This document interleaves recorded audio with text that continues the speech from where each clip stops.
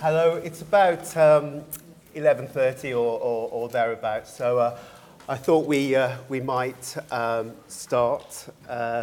Welcome to the Said Business School and to the Nelson Mandela Lecture Theatre. My name is Richard Jarman and I'm the Head of Government Relations at Oxford, and I'll be chairing this discussion entitled Political Oxford. Now, our two panellists are on my right, Tim Boswell, now Lord Boswell, former Conservative Member of Parliament for Daventry from 87 till last year.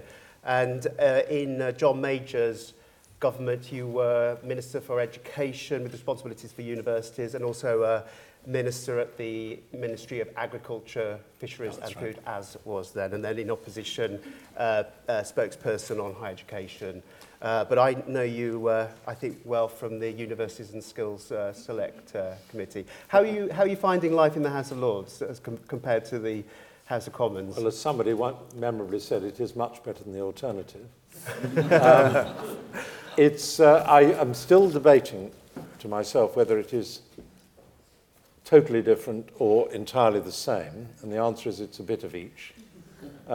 We have seen signs of a more political tenor in the conduct of House of Lords business, which I think some of us who are not completely precious don't think is all wrong.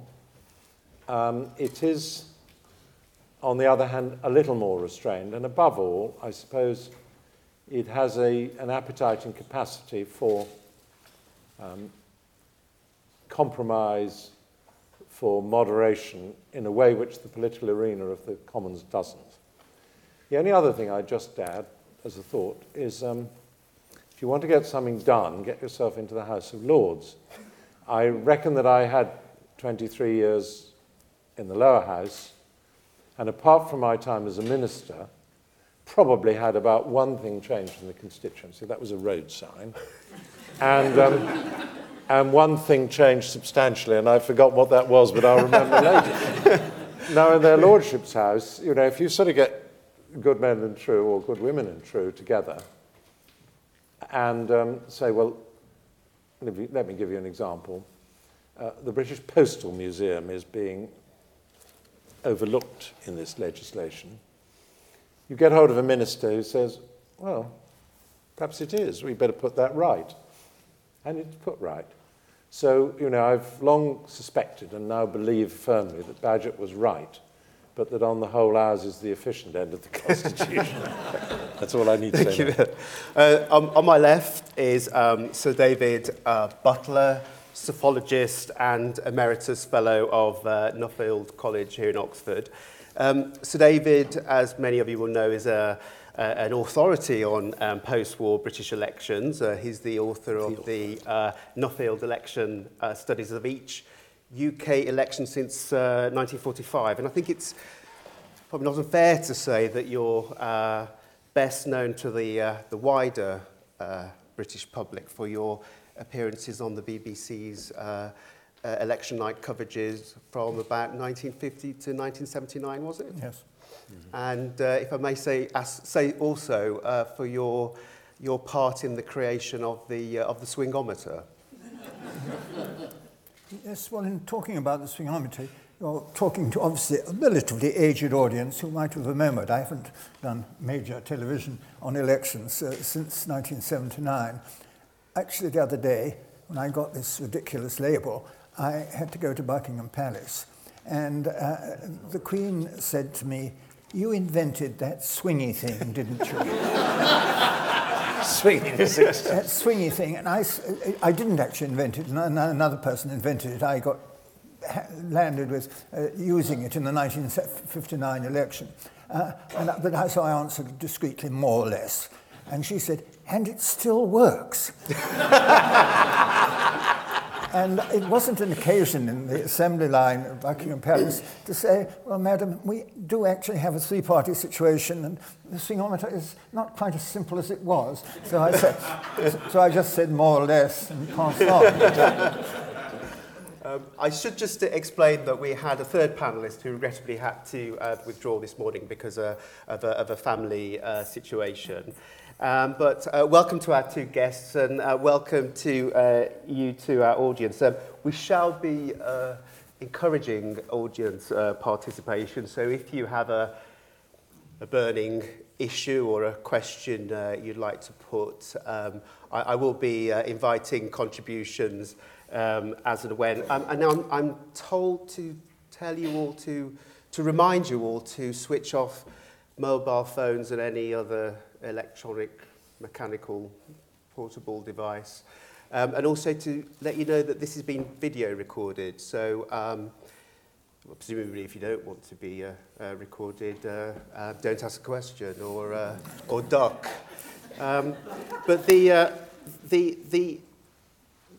I think the idea for this discussion arose from this article, which was in last year's Oxford Today. There's David Cameron on the front. Prime Ministers, why has Oxford produced so many? Certainly in my role with the university, I've noticed that since 2010, with the general election, we now have an Oxonian back on the throne, as it were, and it seems that half the cabinet went to Oxford, and the Labour leadership elections last year, 3 of the candidates were Oxonians, all of whom had read PPE, the other 2 coming from Cambridge. So David, what are the facts? I mean, is it right? Has Oxford produced more politicians? Oxford has produced, obviously, nearly twice as many prime ministers as Cambridge, and it has produced about 40% more MPs than Cambridge.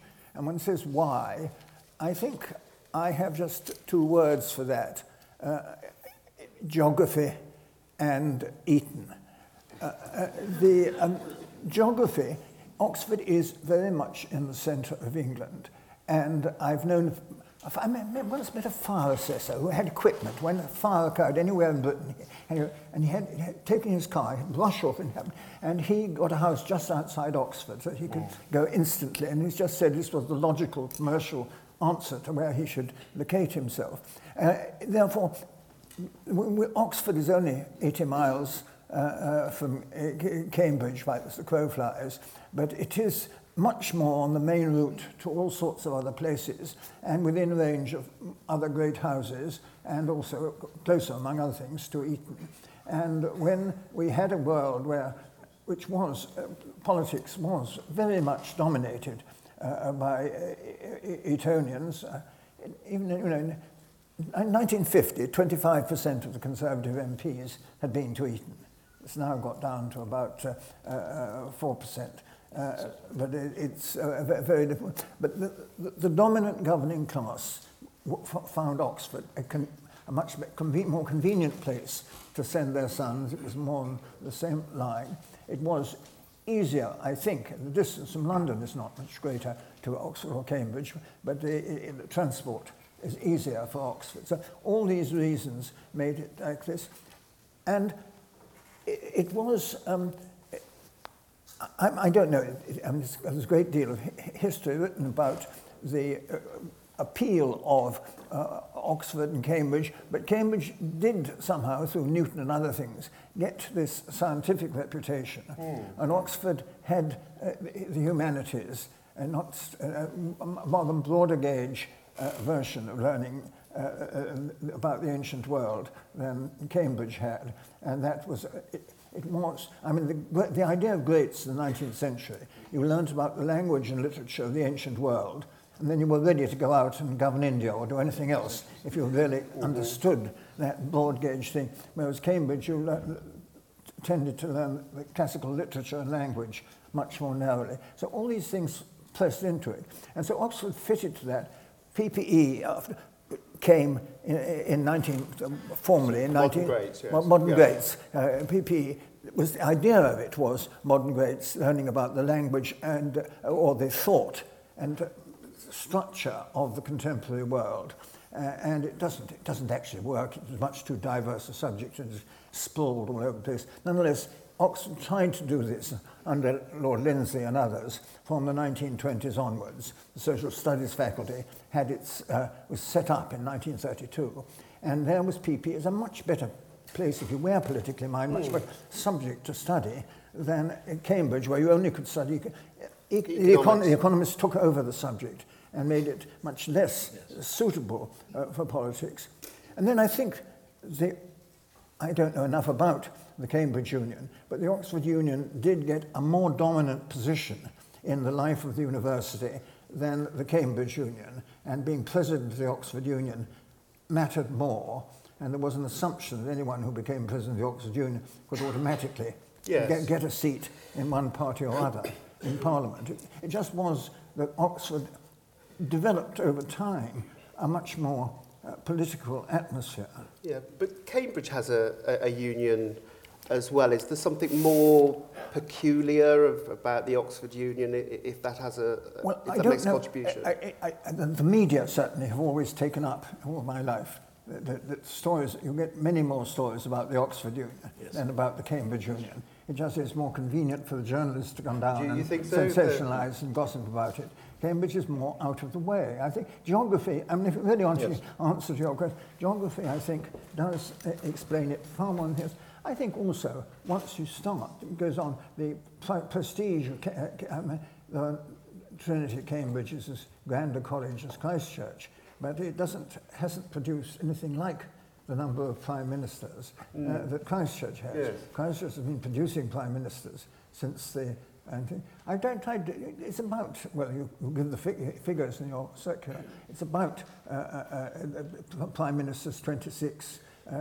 is it 26 to 15, or 27 if you count the Earl of Bath, who was Prime Minister for 2 days.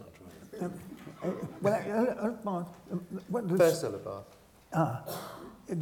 I thought the Marquess of Bute is extreme. The only thing, if you ask a pub question, what British Prime Ministers who were graduates didn't go to Oxford or Cambridge? The answer is 2. One of the 2 is one anyone here could give, obviously, and that's Gordon Brown with his. The next one you have next one you have to go back to is he was at Edinburgh. You have to go back to the Marquess of Bute, who got a degree in Leiden in the 1730s and became Prime Minister in the 1760s. But every other Prime Minister, some came to Oxford from Scottish and other universities, like Campbell Bannerman, but they also got Oxford degree. Yes, or I mean, I remember when I was a student here, it used to be said that, we can sort of move on now to sort of the post-war situation, if you like. Every Prime Minister after the Second World War, apart from Churchill, went to Oxford or didn't go to a university at all. Callaghan and John Major. I think that's now been broken out by Gordon Brown. Well, yes, I mean, just on the facts, I suppose if we're noting a decent academic reserve, you'd have to say the sample numbers are relatively small, or the populations are relatively small, and the degree of confidence is difficult statistically to establish, certainly at the prime ministerial level. Even arguably, it's not the same job as it was in the 18th century, but we'll leave that to David. But the figures, as you unpack them, become increasingly compelling. This isn't quite like boat races where, one side's in. Oxford never won a boat race when I was a young person. And now it's different, thank goodness. But the statistic which I came on in my bath last night, which compelled me most about this, is to say that next year I shall be 70, and for 50 years of my life, I shall have been with an Oxonian Prime Minister. I mean, it is very dominant, and no Cambridge Prime Minister during the whole of that period. Yes. So that's quite striking, and it's too much to be purely chance. Yeah. I think David's absolutely right to identify geography. I was sort of brought up in the early days of political discourse to be told it was the train service, and it is to do with accessibility and agreeability of the surrounding hinterland and so forth. We're not very far from Chipping Norton, to be more contemporary, shall we put it that way? And I think also, in a sense, and I think David deployed this, an element of history. I mean, I am actually one of those generalists who did classical grades, and PPE was becoming dominant, but they were, as it were, the terms of trade were changing during my time as an undergraduate in the 60s. But it had been the thing you train people in statecraft with. And it does bring me on to another thought indirectly. We had along the way Cecil Rhodes and the Rhodes Scholars, and I think there has always been a strong international element in Oxford, what one Oxonian once described as Oxford's proconsular mission. People have been around, and a lot of the dealings I've had as a politician have been people like the Institute of Migration or refugees or whatever that are, or indeed this business school in a different way, show that Oxford is not only in the centre of England, but is actually in the centre of the developed world and is playing an important part all the time. So I would emphasise that point too. Remembering also that we don't have to go on about it. And I think Harold Macmillan was once quoted, maybe David may know the reference, when he was Prime Minister, of course, as to the possibility, I think, of establishing the Robbins Commission as it became. And he's alluded to have said, well, you know, there's no point in having a Royal Commission. It will only establish that one university is the best and upset all the others. I would stress one other thing, going back much more historically. Elections having been my subject, I have on my walls really are the good reproductions of Hogarth's election, of the Oxfordshire election of 1754. And that the hustings for Oxford, for the whole county of Oxford, were actually set up in Broad Street, just by the back door of Exeter. And the Tory voters were smuggled in through Exeter, so to get to the hustings without getting involved in the crowds in that particularly splendid and corrupt election.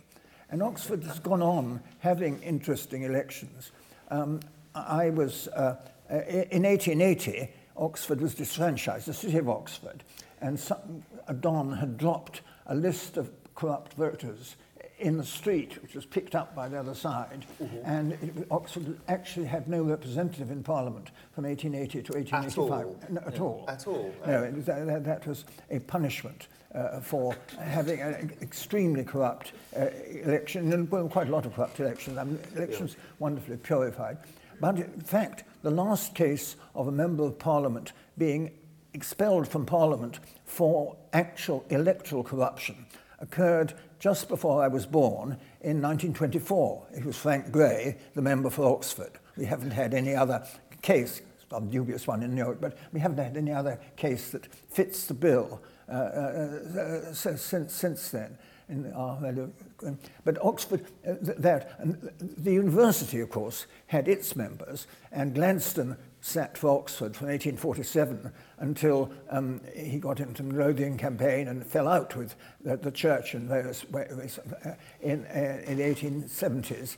And he won another seat anyway, it didn't matter, but he was ousted from the university representation in 1880.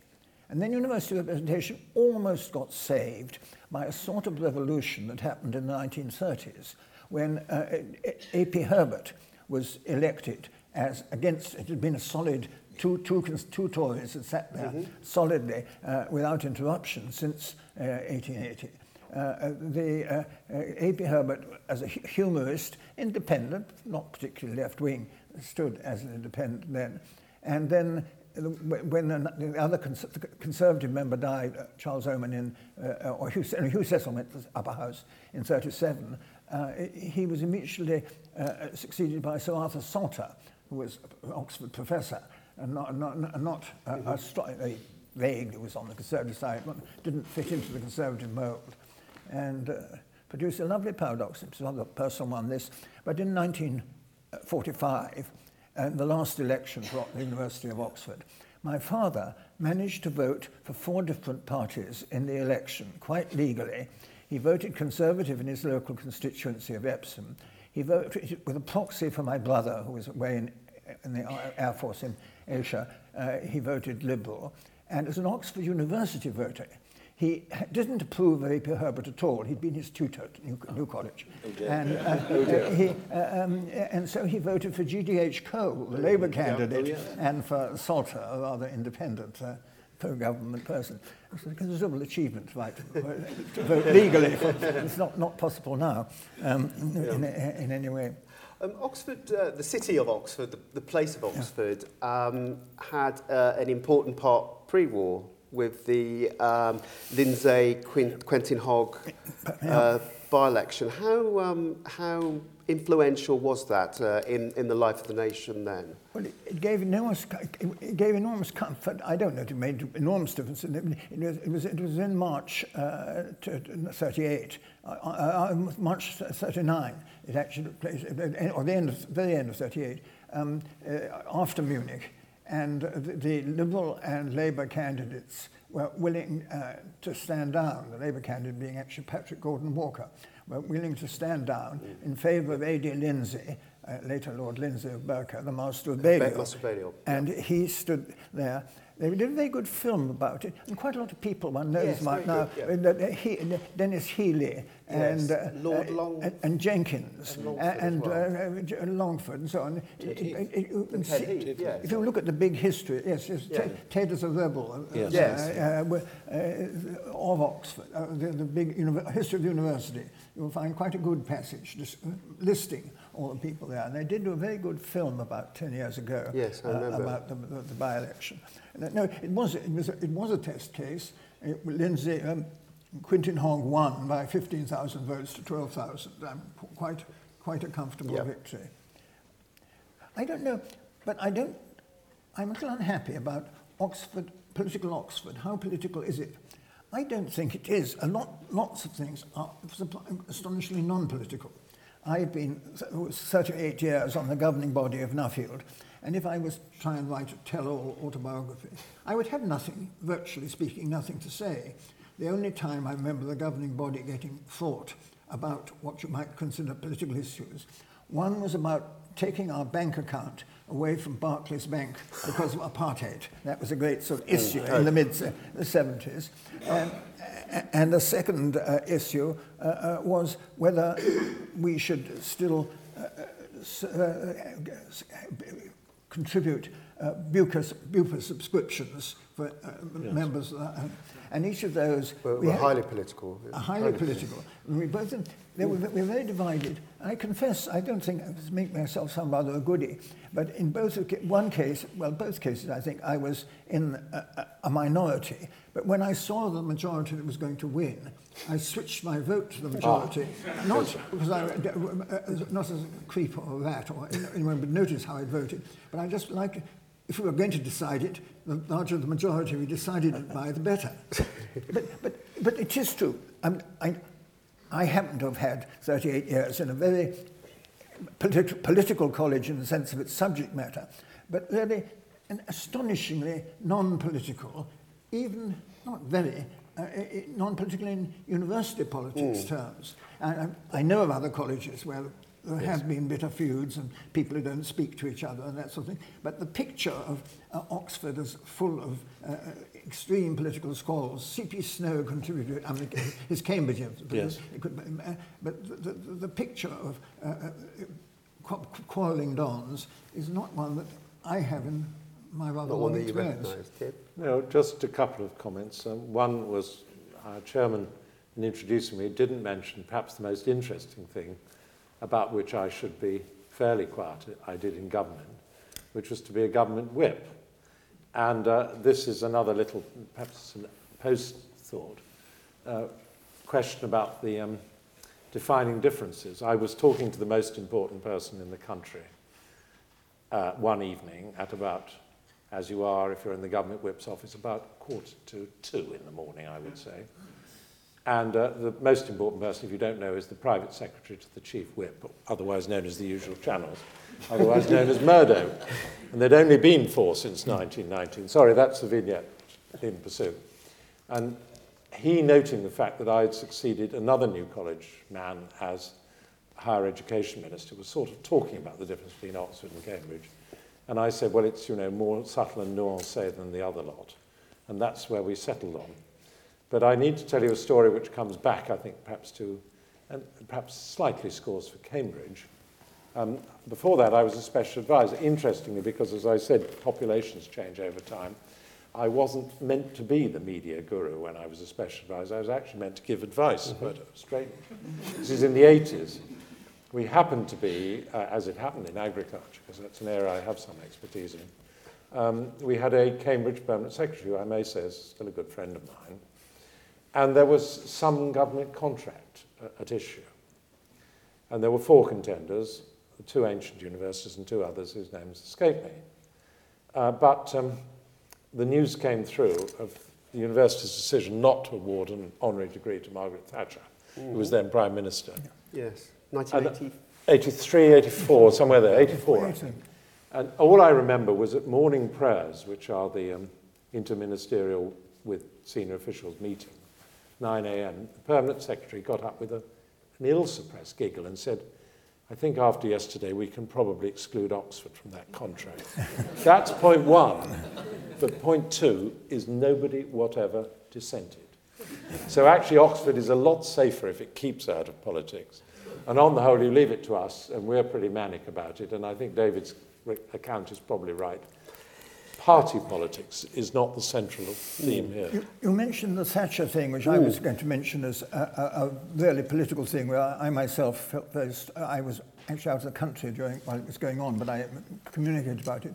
I felt strongly, not that I was a conservative in any way or approved of what Mrs. Thatcher had done educationally, but I was absolutely clear that it was wrong to vote against her being given an honorary degree, because her achievement coming from where she had to be the first woman Prime Minister was something and the first scientist Prime Minister. And it did honour to the university to give her a degree, however much one disapproved of her. Matthew Paris wrote in the Times newspaper a few years ago that Oxford ought to right that wrong. I understand that Oxford, before then, would always give an honorary degree to a serving Oxonian Prime Minister. But I think that I wouldn't recommend it being raised again as an issue. It would be a meaningless thing to spend time and energy, and there would be people who would make a political issue of it. It's too late. I think at the time I commented with Talleyrand, it was more than a crime, it was a blunder. And as I think anecdote suggests, but for God's sake, leave it alone now. We have got a question at the back, but just before we do go to the question, if I may, you raised Mrs. Thatcher. Is there an Oxford story in terms of the emergence of women in politics? I mean, if you think of the big heavyweight politicians of the 20th century, 21st century, I mean, all of them that I can think of were Oxonians. Mrs. Thatcher, Barbara Castle, Shirley Williams. I mean, who were the great Cambridge women politicians? Mrs. Gandy, was she Cambridge? She was at Somerville. She was and internationally too, Benazir Bhutto at Benazir, LMH. Today, Aung San Suu Kyi from St Hughes. I mean, it's maybe just... Oxford awarded degrees to women significantly earlier than Cambridge, didn't it? Yes, formally. I mean, Cambridge didn't do it till some 47, and Oxford did it in the 1920s. Yeah. Okay, if we've got a question at the back. If you could just wait until just here at the back, please. If you could just wait until the microphone comes to you, because it's been... I don't need a microphone, thank you. Oh, no, you did, because it's... Sergeant Major. No, it's been... I can hear you loud and clear. It's just that it's been recorded, and unfortunately it won't be picked up. No, but the interesting thing about Margaret Thatcher was she may have been turned down by Oxford, but when that last pedestal in the lobby of the House of Commons came free, who did they put on it? Yes. Margaret Thatcher. She may, as Napoleon have said, was a grocer, but she was a pretty competent grocer. I thought, does anybody else have any questions just while we go? I'm going to look at the sort of the effect of Oxford producing all these politicians, but does anybody have a comment on why it might be that, just the gentleman here and then the lady at the front, if you could wait for the microphone. Could you just say who you are, and I think because it's the alumni weekend, if you are an old member, if you could say which college. Yes, Jim Rathbone, Exeter College. Just a question, really. What's your analysis as to how Christ Church has produced as many prime ministers as the rest of the colleges put together? 12 out of 26, I believe. The question was, why has Christ Church produced more prime ministers than all the colleges together? I think you touched on it earlier. I think there are two reasons. One, I haven't got the statistics of the proportion of prime ministers who were also Eton and Christ Church, and there has been an Eton Christ Church link, and a very disproportionate number of Etonians have gone to Christ Church. I think that's one major reason. Tim? Well, just to come back, something I might have said earlier, I think there's a concept buzzing around about clusters, to use Michael Porter from Harvard's phrase. You know, you like firms join and go to Cambridge Science Park or wherever it is, and politicians sort of cluster around, it becomes the habit. You can do that by analogy with the other place, because I had one daughter there and one here, and the Cambridge daughter both was an officer of Cambridge University Conservatives and has done some work on the history of that. And if you just take the Conservative Party in Cambridge, you have these strange clusters in the 60s where they were Lamont, Gummer, Howard, and then you had another, and then a later one in the early 80s or late 70s. And there were sort of habits which were growing of people who did things together. But I mean, I'm sure David, with his historical perspective, is right. It was sort of Eton progressing through Christ Church to political office. Probably in my case as a New College person, Winchester progressing to New College and going into public service in a slightly less political way than the House would have done. Would you like to come back on that, or no? Just and then the lady here, just at the front, if you could just wait. Yes, okay. Just wait for. If you could just say who you are, where you're from. Caroline Binder Craycraft, Somerville, 61. Two things. When Somerville was presented with a sculpture bust of Mrs. Thatcher, bust by Oscar Nehmen, the great sculptor, they didn't dare put it on public display, so it was hidden away in the governor's committee room, because Somerville undergraduates might have taken advantage of colouring it or something. Another election that I seem to remember from the middle 60s was Evan Luard. Yes. And as I recall, because the American chap I was going out with at the time had been very active politically in America, and so had a lot of the others, they'd been very active in the 62 election, they organised for Evan, and I think he was elected, wasn't he? Yes. Evan Luard was elected in 66, and then Monty Woodhouse won the seat back in 70. But that's it. But I mean, Luard was the first, or a rare Labour politician? He was the first Labour member for Oxford. Frank Pakenham came quite close to Quintin Hogg in 1945. But has anyone ever looked into the role of the American students in that election? It would be quite interesting. I don't know. I'm not obviously. People did wear as a sort of medal that they had been on the Selma March or something of that sort. I understand there's a question over this side, is there? Yeah. The lady just at the halfway up. Could you say who you are and which college? Veronica Lowe, St Hugh's. Hello. It's really a slightly different question, and it's a request for information. Would you know how many Lords Chancellor have been Oxford men? The Lord Chancellor. How many Lord Chancellors have been Oxonians? I'm just trying to think of that. We've had Scotsman. Sorry, I'm a lawyer, so it's a lawyer's. Yeah, okay. Quintin Hogg is the most recent Oxonian Lord Chancellor, I think, and he had kept the job for quite a long time. Yes. And we had a Russian-Scottish, yes, presumably would have, who may have been. We had two Scots, yes. But no, I don't think. I don't know. I think if you trace lawyers, I think Oxford probably have less of an advantage. By the way, I did think of one bit of Oxford politics, which might amuse things. In the late 1950s, there was a proposal, which everyone now knows was very ill-judged, but not was very good. that the High was being wrecked by buses and traffic, and the bypasses were not adequate at all.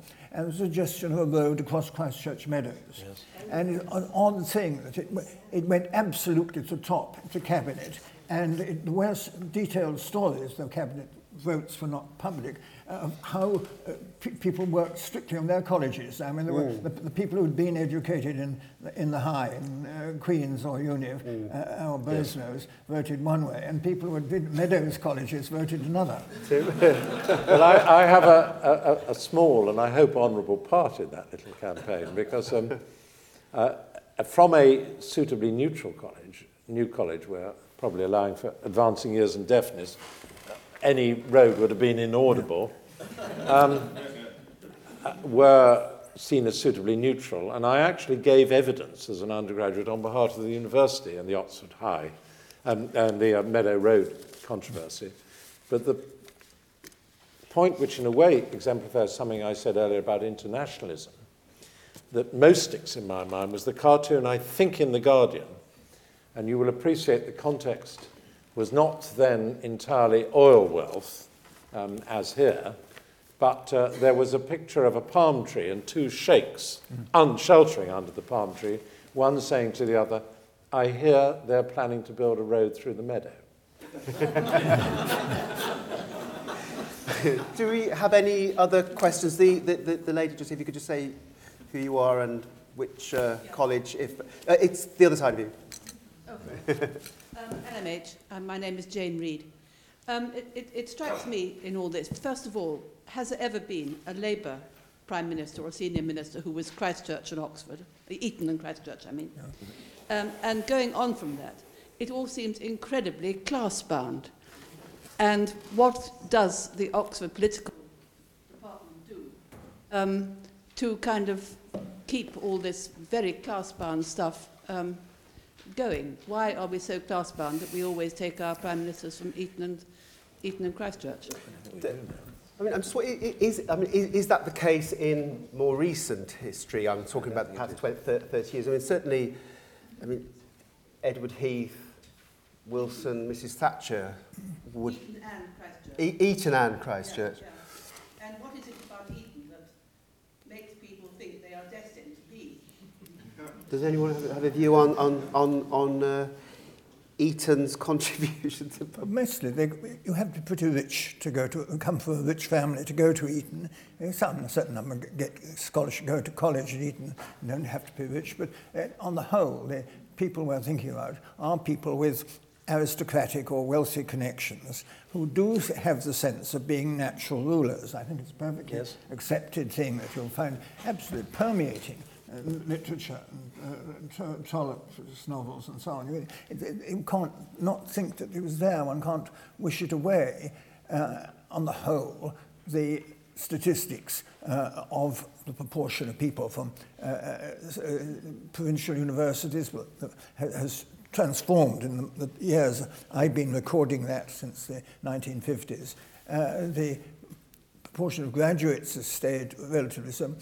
One actual little dynasty, when Tim and I are both New College people, my father was a New College don, that in the 1960s I organised a very close New College friend of mine, Tony Benn, to come and give a talk in the Warden's lodgings on the peerage case when he was repudiating his peerage.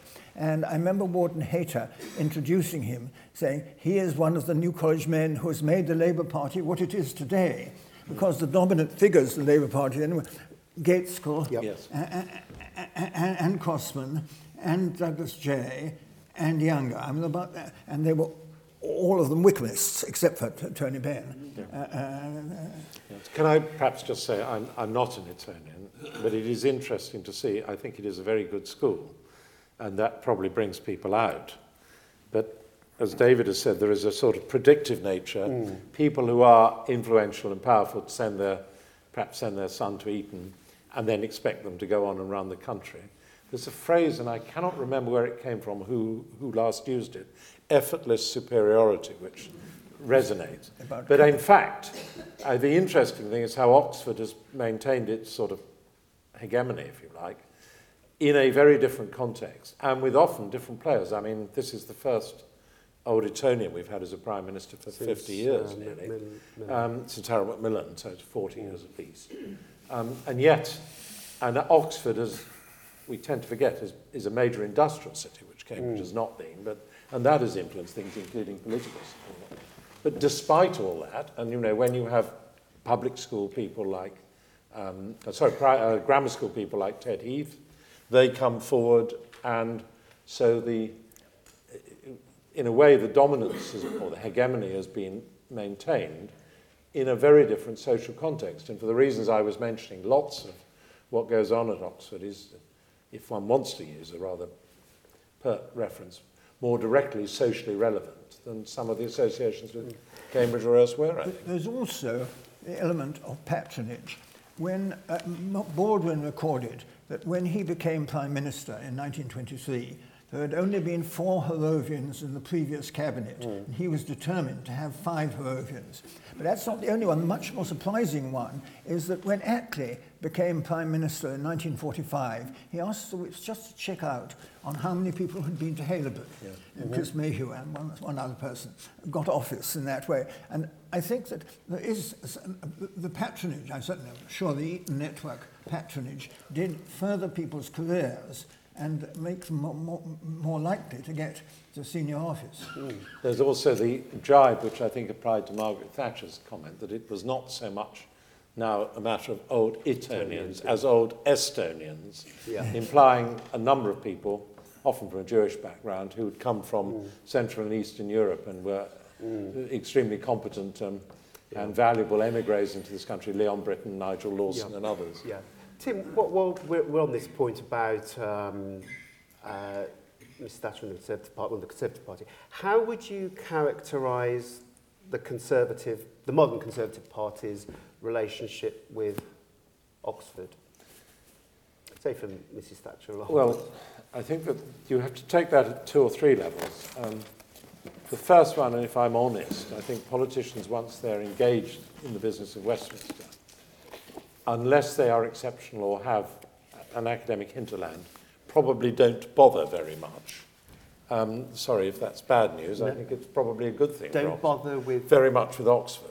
What's that and actually, you meet somebody face to face, and you won't have known everybody from here, although it's interesting, just a little side note to the Wykehamist domination in New College.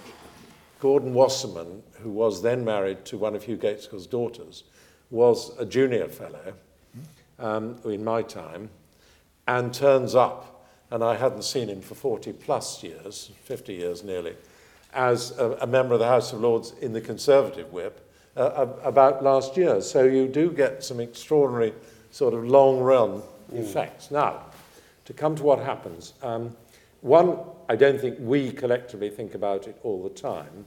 If there is a tantrum like the Margaret Thatcher honorary degree, that will upset people.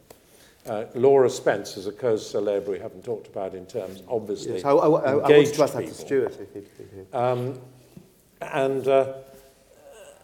We don't think about it a lot. If you've been university minister, you probably think about it a bit more, and you look at the relative offer from somewhere like here, shall we say, compared with the post-92 universities, which I do know well as a minister, and indeed as a governor of 2 of them, and they have their own positions. So if you're engaged in that world, you're thinking about the positioning between the types of institution and how they should run themselves. But I don't think you bother all the time unless something crops up. I mean, in a way, people do still graduate and go, and then they may come back. And of course, one of the elements of this, which I'm in exactly the same position as all of you. I mean, you come back as somebody who doesn't spend their life around this university, but as an alumnus, now with the university very anxious to maintain its links and its financial link and its contacts and occasionally its influence. There's one point that hasn't been made, and that is, which is in a way partly the travel, geography point, but it is very easy to get people to come to Oxford. I gave up last year, but I had for 53 years run a seminar called Oxford Government and Politics. Your salon. Politics seminar, and it then turned into media and politics rather more at the end. But I virtually never was turned down by a politician. I would invite them to come and dine, and then the magnetism of Marx is, I think, it didn't work nearly so well at Cambridge, but also, of course, Cambridge did neglect politics. My wife became a professor at Cambridge in 1986, and I went over and a couple of nights each week to stay in Cambridge. And I taught at Cambridge a bit because there was nobody else teaching British politics. They had the professor of politics was a 19th century historian and wasn't interested in the actual pragmatic business of politics as I was. And so I gave 3 or 4 courses when I was there. It's changed quite a lot because there are many fewer people really teaching British government here in Oxford now than were and interested in it. And there are actually rather more now in Cambridge than there used to be. I don't think it's equalised, but the balance is not the ridiculous balance. When in the 60s I was asked to come over and give a course of lectures in Cambridge on British government to the economics sub-faculty because they'd got no one in Cambridge ready and suited to do that. If I can just interpose back, I think from that lady's question earlier about the role of lawyers, I suspect that Cambridge, and I have a daughter who's a Cambridge lawyer, has rather, if not established a niche for itself, has been quite strong there. And given the influence of law through judicial review, for example, on the business of government now, it may be that's been a kind of backdoor entree for the Cambridge tradition.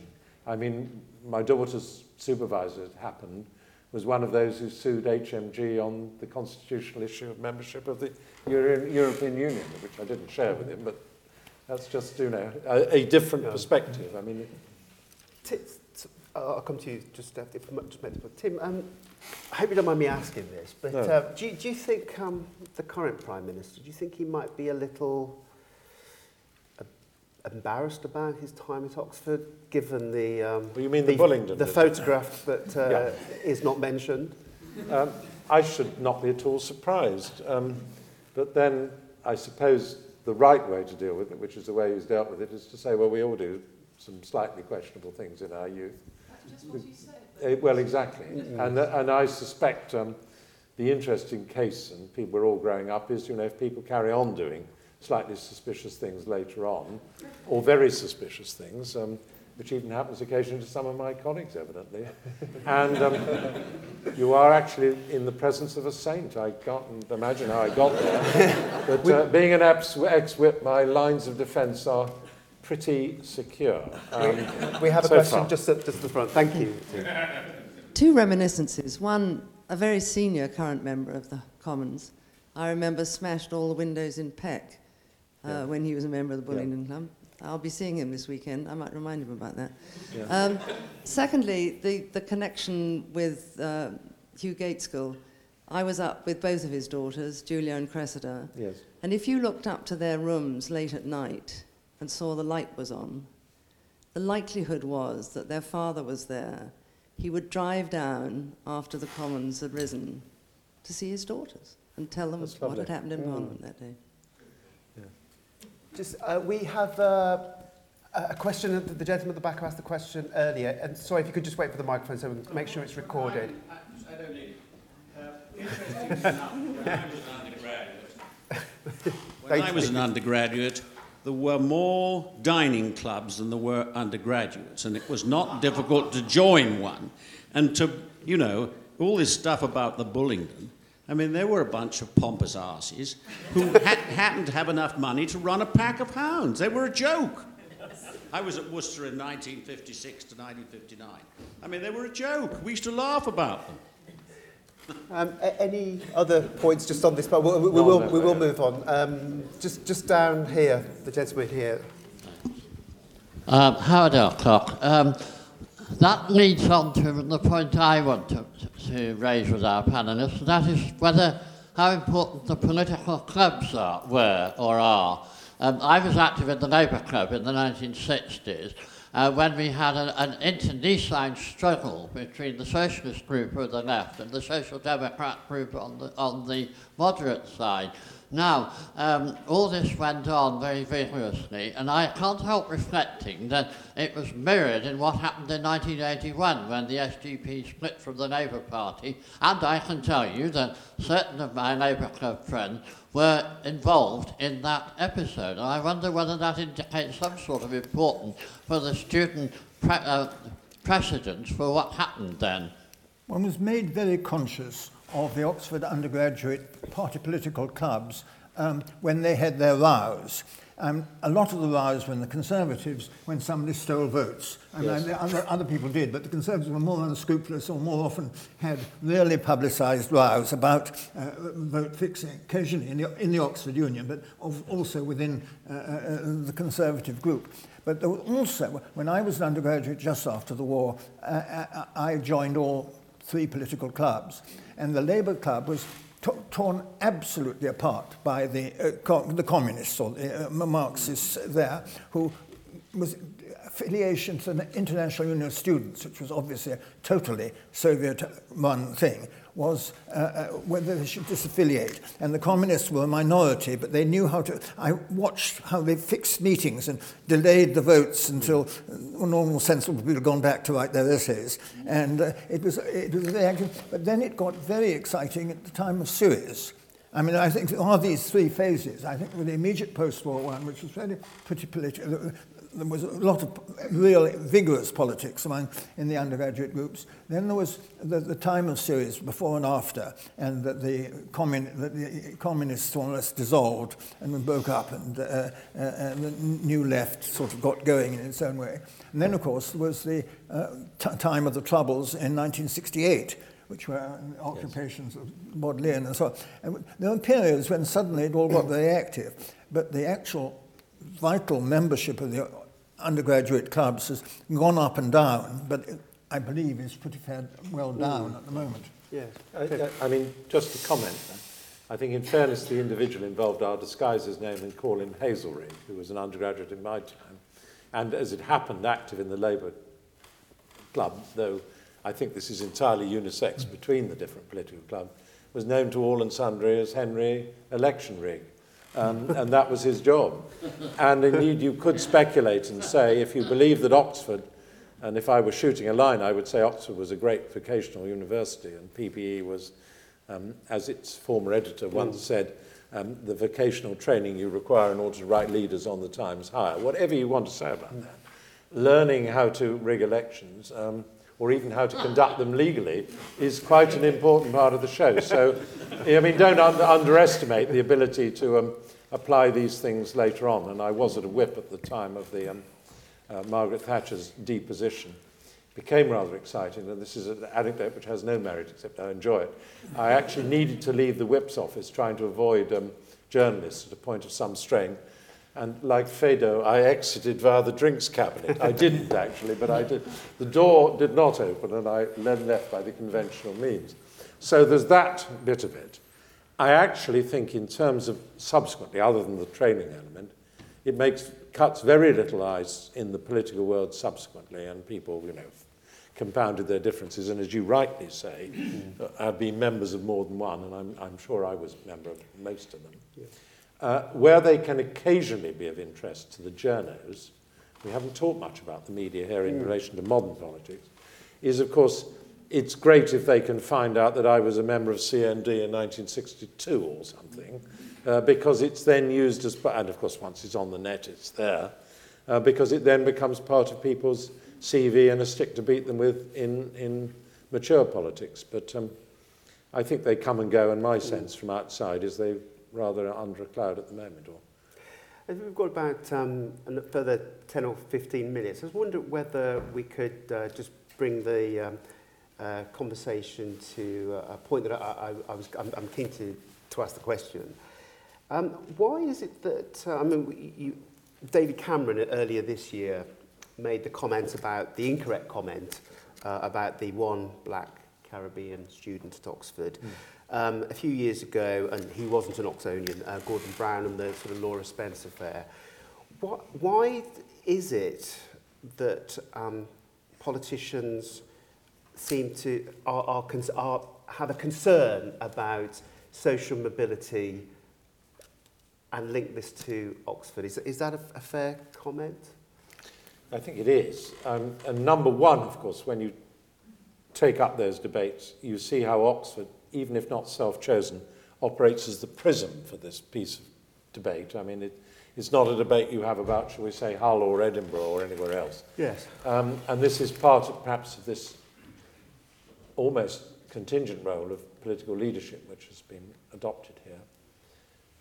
Secondly, I think if you're in a position of power or influence and you have a senior position in government, whether you articulate it or not, you are interested in the route by which you achieve that. You may even be questioning yourself as to whether there have been legs up on the way. I mean, the issue of interns is now yes, current, quite, which have helped you to do what you might not otherwise have been able to do on your own merits. And I think across the piece there is a common interest in social mobility and how that may be affected. Now, in terms of the university sector as a whole, one sees remarkable changes in social mobility. For example, the participation of women, ethnic minorities, and so forth. But these tend to still, and it's no fault of this university or Cambridge, tend to separate out later on. And I mean, David Cameron was not strictly accurate about the one Caribbean, but he was making a serious point that perhaps I'm now saying ex post, but the kind of people who were rioting the other day, even if they had the intellectual ability, would not think themselves appropriate to come here. I think that's just a wider dialogue that we're going to have to continue to rehearse. But the answer to it is not actually, in my view, to ruin Oxford. It's to make Oxford more accessible. Arguably, a political point, and I'll then stop, partly because of the grammar system, it was arguably more socially mobile and more inclusive in my undergraduate days than it is now, because a lot of people have been filtered out of coming here through academic achievement. I mean, that's a bit of a saloon bar comment. One of my colleagues studied at Yale and then did her postgraduate degree at Oxford. She made the comment, whether this is true or not, that US politicians don't give their top universities, Harvard, Yale, MIT, the same sort of negative scrutiny that Oxford and Cambridge get from our politicians. Is that a fair comment? Yeah, I mean, I think we have a national issue, and I'm perhaps going to, I mean, I'm not sure I can do it comparatively, except I remember having a week at the Kennedy School of Government, and I mean, as a visiting Brit, and about 5 of us, and we all thought that was a serious place, and we respected it, and clearly American politicians do. I think we actually have an issue about institutions in this country, and whether it's the law, ancient universities or otherwise, and people want to be critical of them, want to pick holes in them, and that is part of the apparatus of being, I think, aware, responsive to those pressures, and to deal with them when it's necessary. And I mean, the last time I was in this building was in connection with the University Select Committee in the Commons, and we were exactly unpicking this issue about social mobility and how people approached Oxbridge entry, and I thought we had a pretty good account of this university. Does David, do you have a comment? Well, I don't know. I'm influenced by the fact I spent yesterday entertaining 2 17-year-old grandsons, cousins of each other. Each went to about 5 different colleges. The open day, yes. And they had their open day yesterday. Both of them are actually at comprehensive schools, and both of them are on the margin of the degrees. I was struck by the energy of it. They were the skill of Oxford, among other things, at recruiting people. This was, I don't think that the recruitment of what little I know of it at Vinci University could afford to do it as elaborately as this. And I suspect that my daughters-in-law are probably pushy mothers in the sense of valuing Oxford, possibly disproportionately. Yeah, I mean, just another little anecdote. The Cantabrian daughter, married to Cantabrian, has 2 daughters who don't live that far from this city. And at the age of 4, the younger one was observed to go round and said very pointedly to her mother, an interesting question from Gladstone's day, and where is the university? And there was a very clear inference, although it was not quite stated, that she thought it was an opportunity of getting one back at her parents by offering to come. Don't worry, but I mean, as long as she does it in competition with others, I don't. We have a question just here. Just before we ask a question, if it's okay, maybe this would be my penultimate question. In my role for the university, usually old members say to me, shouldn't Oxford just break its links with the politicians and go private? I mean, the university is a private institution in receipt of public funds, but I often have that put to me. I mean, if we're talking about political Oxford in its widest context, do you think Oxford ought to have a different relationship with government and sort of opt out and out of the system? I think the trouble is that so much of the university is into research and the sciences, and they depend on government grants and relations with government. I think a UDI from the national educational system would make it much harder to get the money for the things that make Oxford extremely good. I mean, Oxford and Cambridge. Yes. There's been talk, all my life there's been talk of going independent and not being so much the creatures of the state. But all the sensible people I've met say it's just no more on than leaving the common market is on. I think my flippant answer would be to say that if Oxford were to do that, it would, of course, then deprive them of the perennial debate about whether or not they should be doing it, for which they derive more satisfaction. I can remember going to Nuffield, actually, for some seminar on the back of, I think, Neville Johnson's article in the Oxford magazine saying, we've had enough of this. I often have to remind people that universities are autonomous institutions. They are private institutions, albeit for a public purpose. And they are in receipt of state money. Now, to some extent, that is a transaction which they take with their eyes open and for very good reasons, which David has given. I think there will be some change, not immediately presenting itself, in terms of the changed relationship with undergraduates, because they will be the financial paymasters, and people will have to give satisfaction. My own view is that Oxford did sup with the devil in the shape of the state from the time of the university's grants committee, or whatever it was then called, in 1919. I mean, there's always been an understanding you needed to dip into the funds, the resources of government for major purposes. But that relationship had become rather too close, and it is now becoming rather more independent. But I think Oxford would be very ill-advised to take its toys away, because it is part of the Constitution, and as far as I'm concerned, long may it continue. Just have a question here. If anybody else has got a question, I think this would be our last tranche. Okay. As a scholarship girl myself, I had an 11 plus and then a counter major. I mean, I value enormously the fact that I had a world-class and free education. Should Oxford not be doing more to reach out to inner city, publicly educated children? I mean, thinking of the American Ivy League, I'd like to cite the example of the president's wife and brother-in-law at the President of the United States. Their parents, their father worked in the city sewer system. Their mother was a lowly secretary. Both Michelle Obama and her brother went to inner city schools in Chicago, and they both ended up at Princeton. Shouldn't we be doing that? Okay. Could we perhaps take the other question? And there's another question over here. Am I right? Yes. Yes. We've just got another question over here. This is the gentleman.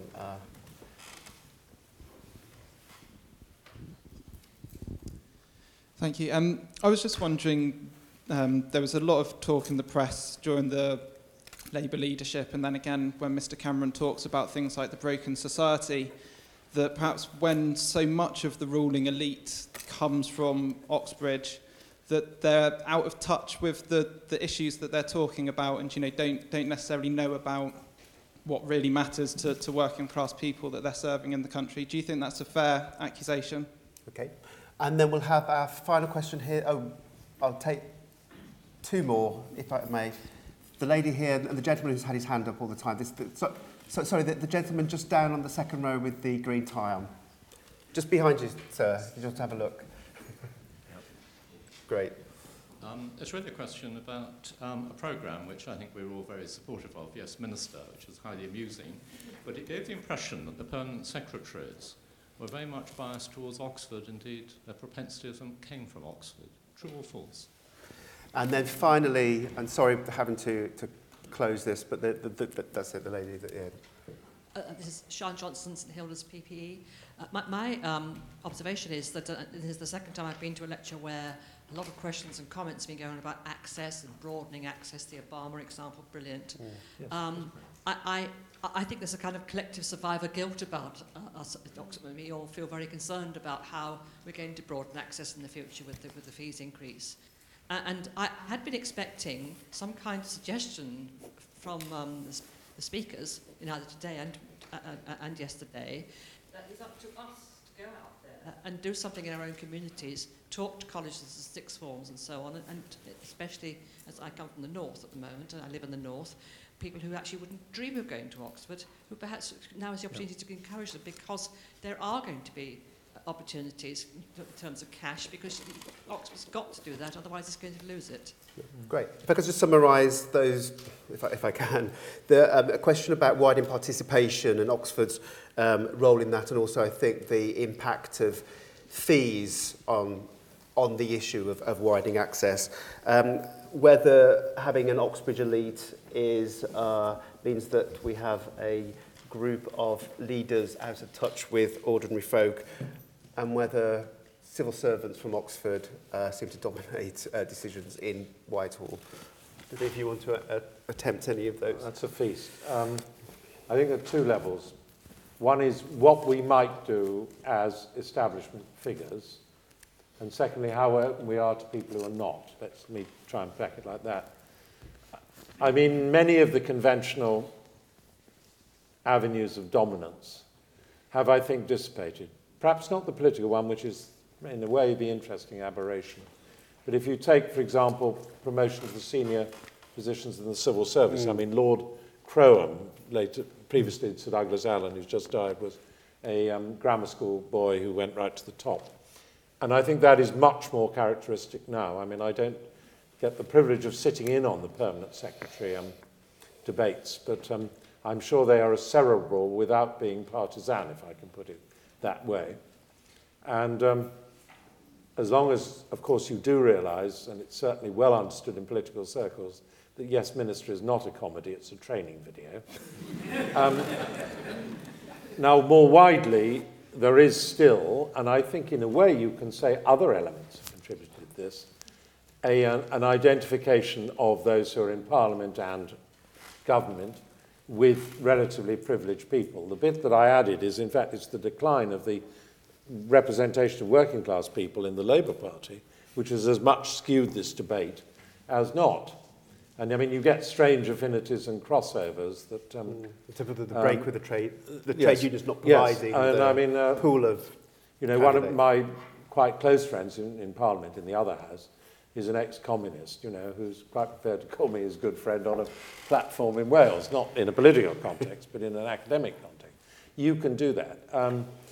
I think where the thing breaks down is either if the elite makes it impossible for people to access, and all the signs I've seen around Oxford are that is a very strong negative. People don't want to close the drawbridge. The second and more subtle question is, are people like that able to relate to ordinary people, and people in the inner cities in particular now? And I think that's almost neutral as to background. There are some people who have had all the advantages, for example, of an Oxbridge education, who think that is a passport to their own advancement. But I think for every one of those, there are 2 or 3 people who are prepared to go out and say, well, we've had a lot, And in one way or another, we're going to put it back. We won't necessarily make a fuss about it. And the only final point I'd make myself is if anybody here does feel inclined to go out, it's not so much a matter of having a Laura Spence moment. I think it's a matter of doing the grunt work, as the Americans would call it, in the secondary schools, mentoring, encouraging, saying, you could do this. And you won't be snubbed when you come here. And you can do all of that. And why shouldn't you? And that's, if you like, the Michelle Obama moment. Because if we actually create a society where we don't have that expectation and opportunity for advancement, then we would be in trouble. But the fact is that politics is a bore, and a very large number of people are not interested and don't want to go into it. If you are interested in politics, then you rise if you're first mildly able, and secondly if you're really energetic and don't mind licking your home, everything else, going out to meetings and doing all these things. And, if you've got a little bit of money, it's easier to do that. And so I don't think one can dream of a world, an egalitarian world, in which power is not going to drift to the energetic. And I think it may be drawn from a smaller group of people who, temperamentally, leaving out the class spaces there. And the class thing is certainly there. You may have a small 10% underclass. There are quite a lot of others. The opportunities are there, and it may be that people look like elites. I remember noticing, when I was an undergraduate, one could guess what school people had been at. But when I've dealt with graduate students, if I haven't actually seen a biog, I'm quite often absolutely astonished where they've come from. The able ones just have drifted up the top, they write good essays, and there they are. I don't know. So much of what is said on the class thing is facile, but I'm afraid there is definitely a great advantage. So how pleasant it is to have money, and how pleasant it is to have families who can connect. I just discovered, listening to my grandchildren yesterday talking, how they get resits, but you have to pay quite a lot of money to have a resit, an exam, and they or their friends had got D's when they should have got B's, and their parents were paying for the resit. Well, I don't know whether you should, perhaps you shouldn't have to pay for the resit or something. It did seem, I was all shocked at the advantage that still seemed to be in the system for energetic parents who had little money. Can I just add to that also the question of poverty of aspiration, which I think was Nye Bevan's phrase. I mean, we just have to encourage people to realise they can do things. They're not going to be snubbed. They're not going to be put down. They're not going to be put into a difficult position. And they can do it. And I mean, I think once you're in the game, if you want to call it that, or the process of politics, that's actually how you deal with people. But it's that necessary step that will take them through an effective school education to qualify them to come to a place like this and then go on, which is the much earlier and perhaps more influential consideration we have to put right. Well, I think we should end it there. Thank you very much to Tim Belswell and also to Sir David Butler. Would you join me in thanking them for what they do?